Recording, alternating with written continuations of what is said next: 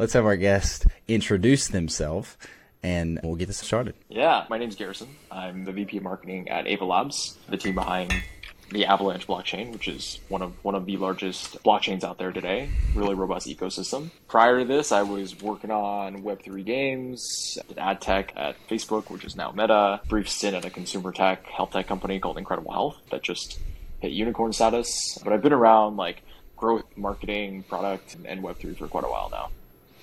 Have you been in marketing for your whole career, or how's that? No, not even remotely, actually. Yeah, I started my career in chemical engineering and environmental engineering. I worked on like battery chemistry, renewable batteries, renewable energy for a company called GDF Suez. They dug the Suez Canal, which is like their claim to fame, right? They're the largest power producer in the world. They power a bunch of infrastructure stuff in France, telco, like railways, that sort of thing. Did that for a while, ended up doing like creative, social commerce, branding for a company called Monotype. And then I ended up at Meta and like really jumped into like consumer tech, ad tech. Gotcha. So let's ease into it. What was your start into Web3? Did you purchase Bitcoin 10 years ago, or tell me about that? I did buy Bitcoin a long time ago. This is a throwback, but and I'll date myself here, but I used to play competitive Counter-Strike, and a lot of the guys that I played with were big into coin mining. I had no idea what it was. I did it for a while. Back then, we were all like building our own PCs, right? Did it for a while, didn't like how it was burning out my equipment, and then lost the hard drive or something. Like, I'm one of those guys. I don't know how much I had on it, but I'm one of those guys. And then you like see the news articles popping up, and you're like, oh shit, this happened. And so you go back and you start researching more about the space, and I like loosely kept an eye on it as like an investment, truthfully. And it wasn't until the last 3 years that I really started having an appreciation for like real world applications, like beyond just being a store of value, but like being a transaction layer, settlement layer, a way to have zero proof verification, like all of these different use cases that blockchain could be really fantastic for. What kind of drew you into continuing working for other companies that have a Web3 footing? Yeah, there's a couple of reasons why. I'd say like at a really broad level, it's because Web3 reminds me of the internet, reminds me of mobile, it reminds me of e-commerce, it reminds me of cloud. I think companies of varying value and success will be built in the Web3 space, but you have this like fundamental shift in technology, in understanding, in consumer use cases, and there's just too much value to be captured here to ignore it, right? If you could be one of the first companies that was building cloud services, even if you were likely going to fail, you would still do it, right? If you could be Yahoo, you would still be Yahoo. Like they ultimately ended up not being the biggest player in the world, but defined an early era of the internet, right? Same for MySpace, et cetera. And like a lot of the people that were involved in these companies that ultimately weren't successful long-term, these people went on to build the next generation of successful companies, right? Mm-hmm. Google from Yahoo, et cetera, et cetera. And I think that's really important. I think a lot of people look at the most successful internet companies of today, PayPal, Facebook, et cetera, right? And they think that those builders and founders came out of nothing. They were part of sinking ships in 2000, 2001, right? Like they had that experience beforehand. And so for me, it was, again, like I don't think that every initial venture in Web3 is going to be successful, but you got to start somewhere. So that's why I wanted to jump in. The second is because doing something, Web3 is so nascent that you can bring a traditional skill set to Web3 and it's 10 times more valuable. And that's super true for marketing. And I'll use the example of social media marketers. I could not name a role in traditional marketing that is more saturated and I don't want to say less valuable because it is really valuable, but just maybe conflated in value, especially for a lot of operators, as social media marketing, right? You have varying degrees of like capability in social media marketing. But you go to something like Web3 where community is extremely important and almost all the marketing is organic social because of regulatory, because of ad policy and restrictions. You could be a social media manager and command 2 or 3 times the salary. Forget about the salary. You can command 2 or 3 times the impact. Like as a role and as a function, you're just more important. And I think that not enough people, especially in non-technical roles, are really thinking about this, right? If you're in product marketing, especially technical product marketing, Web3 is an incredible place to be because you're taking extremely complex and technical concepts and you're boiling it down into something that consumers and non-crypto natives can understand. Would you rather do that? Or would you rather go and work for another like email software company or another makeup brand that is selling stuff? It's just awesome opportunity to like flex your skill set in a way where you're really going to move the needle. And sure, it feels like risky or messy or undeveloped, but that's one of the best places to be, right? Because you can really punch above your weight. So that's the other reason why I joined as well. I don't have any facts to back this up, so it's just my personal opinion. I feel like people think of Web3 marketers as maybe doing some witchcraft. Just they don't really know what to attach it to. I think with traditional marketers at like PayPal, I think they understand that. So could you explain what it is you do on a week-to-week basis so that people can understand it? Yeah, so I'm in charge of like growth strategy, right? And growth strategy is this like awesome blend of product marketing, of consumer marketing, of B2B marketing, of social community building. At the end of the day, what Web3 marketing is deploying messages across a variety of channels, like where you can market today, and to help people understand the value of what you're building. And it's not terribly unlike traditional marketing. In fact, it's very similar. It's just that the crypto ecosystem has there's a few nuances that make it unique, right? So when people ask me like, what is Web3 marketing? I say it's just normal marketing. It's just that the topic and the things that we're doing are a little bit different. For example, you can't advertise in the same way that you could because of securities regulations, because a lot of the ad platforms have not caught up on ad policy for our space. And so is there less of a reliance on paid media? Absolutely. You also have this like inherent lack of understanding or stigma with the industry. And so that's something that as marketers, like we constantly need to work around, right? That does not exist for a lot of other industries.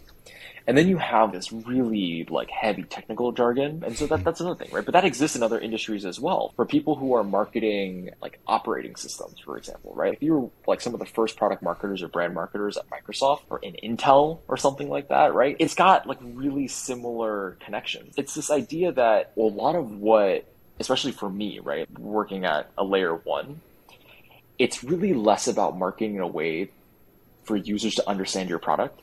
It's more of marketing in a way that helps users understand how this thing is going to benefit them and how products that build on top of Avalanche are going to benefit them, right? So you look at Intel commercials, for example, right? Like we've all seen the Intel commercials. They're all over the place. Most consumers are not going out and buying like Intel processors, right? That's not something we do. But Intel puts a lot of money into marketing because when you see Intel in the old MacBooks or when you see Intel in a Dell or HP computer, they want you to associate that second party or that third party product with the value that Intel has promised to provide. And that's a lot of what we do, right? Like most people, you can buy Avalanche, right? You can buy the token, you can buy AVAX, but most consumers are not really in their own project or extracting direct value out of Avalanche. And instead, they're interacting with decentralized apps, right? Interacting with other projects and products that are built on Avalanche. And we want users to understand the value of that and to prefer products that have built on top of Avalanche, right? And so it's a sort of like indirect, direct marketing that we're doing. And so let's go back to your answer for that question. You said that paid media really isn't a thing in Web3 marketing. Do you like that? Do you not like that? What are the workarounds with organic traction? Like you can run a lot of traditional companies, especially consumer companies, like they might be 60, 70, 80% paid media.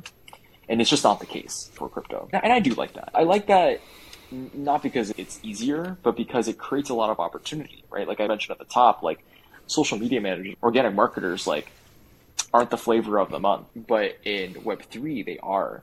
And you have this entire class of marketers who are expert brand marketers, expert community managers, expert copywriters, expert social media marketers from an organic perspective. And all of a sudden there's an entire industry with a lot of money that's demanding their skill set. And I love that. I think it creates like an entirely new playing field. I think it also creates for opportunities for other products to exist in both Web 2 and Web 3, right? Organic marketing has an attribution problem. Brand marketing has an attribution problem. And Web 2 has never had to solve for that, right? Because you could just go to paid. You want better attribution, just run paid marketing. We don't have that option in Web 3. And so it's also breeding a lot of innovation where people are trying to create products and services and workarounds to understand how you can associate organic marketing outcomes with this new type of marketing. And I think that's really cool. And so it's this like really awesome thing where Web3 is not only pushing innovation and changing the game in like a direct way, but it's also having a lot of this like indirect impact on the way that people value certain skill sets and value certain tools.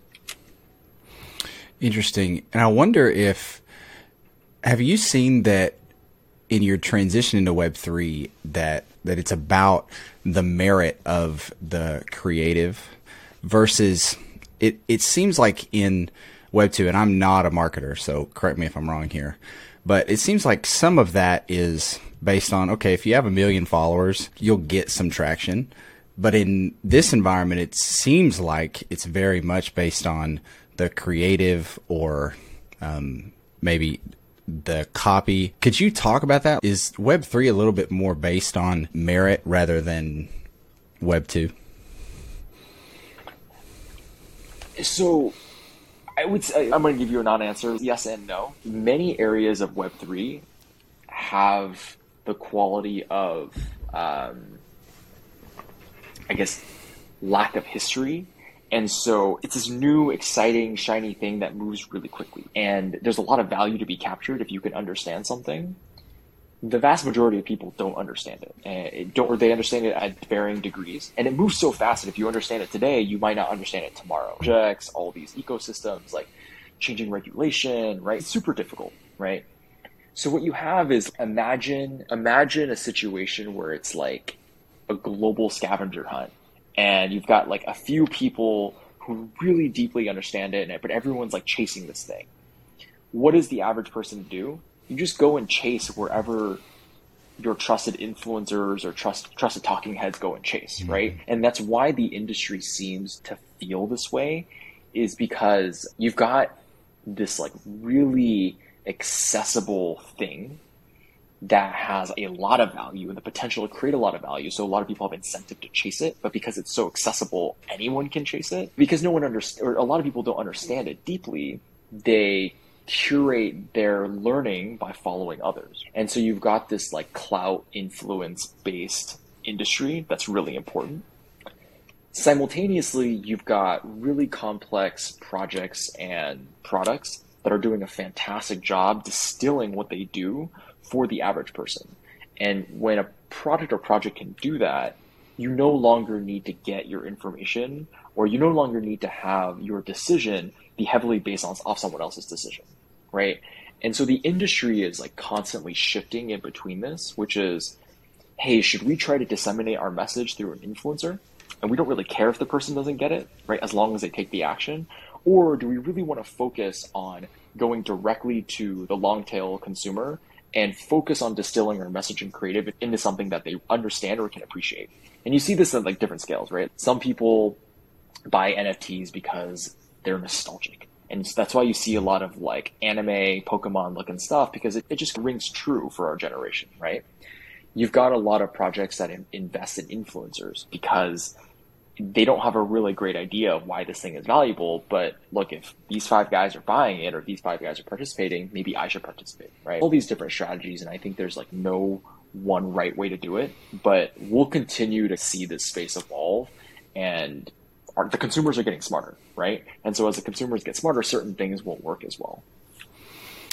I wonder what's the biggest challenge in your position, because I would assume you have some sphere of influence in your job. And I would imagine Ava Labs is pretty robust. So you have people that are really technical, that know the ins and outs, and then they bring it to you and are like, okay, now market that to people. So what's the biggest challenge of that? And maybe the biggest opportunity as well, as you see it? Yeah, the biggest challenge is remembering that the always crypto audience, right? Like the people who are here for crypto, came from crypto, or crypto native, and are staying no matter what, like that group of people is actually really small, right? That's the minority. And this idea that you can figure out the messaging that resonates the most with like crypto native and high crypto affinity audiences is the way to go is like we do need to do that because we want these crypto native people to use our ecosystem and think of our ecosystem as number one. But there you have this like extreme long tail of people who are in and out of crypto, who understand like niches of crypto and Web3, people who completely don't interact with it, right? People who not only don't interact with it, but have bad or negative sentiment towards Web3. And we have to talk to all of those people, right? So the nice thing is the winners today, right? Or the people, you know, when you feel, if you're a project or you're developing and you feel like you're not winning today because people have come before you, don't worry about it because they're winning in like this tiny little pie, right? So there's immense opportunity. And for me, like that's also exciting because it means what we do today is important, but what we do tomorrow, next year, the year after that is even more important because we're still like 1% captured, right, for the entire audience. And it just means there's so much upside. Like we all the mistakes that we're making now, like we will not remember later, right? So we just have to figure out how to survive, how to work around some of the cycles that we go through, and stay really laser focused on this like broader opportunity that exists in the market. We've got to wrap it up here in a minute, but where do you see, let's cap it at December 31st of 2023. Where do you see the crypto market going, blockchain, if you want to? What do you hope to see in the next year? Yeah, so I won't comment like on the markets just from like an investment perspective, but what I see happening next year is a lot more filling in the holes in our industry. So we're going to see things like HR, recruitment, personnel management, which is not something that is like a crypto project, crypto industry native skill. It's going to be more valued, right? We're going to continue to see like really high powered, high caliber Web 2 traditional tech talent move into Web 3. We're going to see a lot of, I think, projects and companies fold, unfortunately, right? Like we're going to see a lot of people realize that not everything instantly becomes viable as a business just because it's Web3. And that's important. Like we need to learn, right? Just not everything is viable if you add the internet to it. There's plenty of things that work well without it.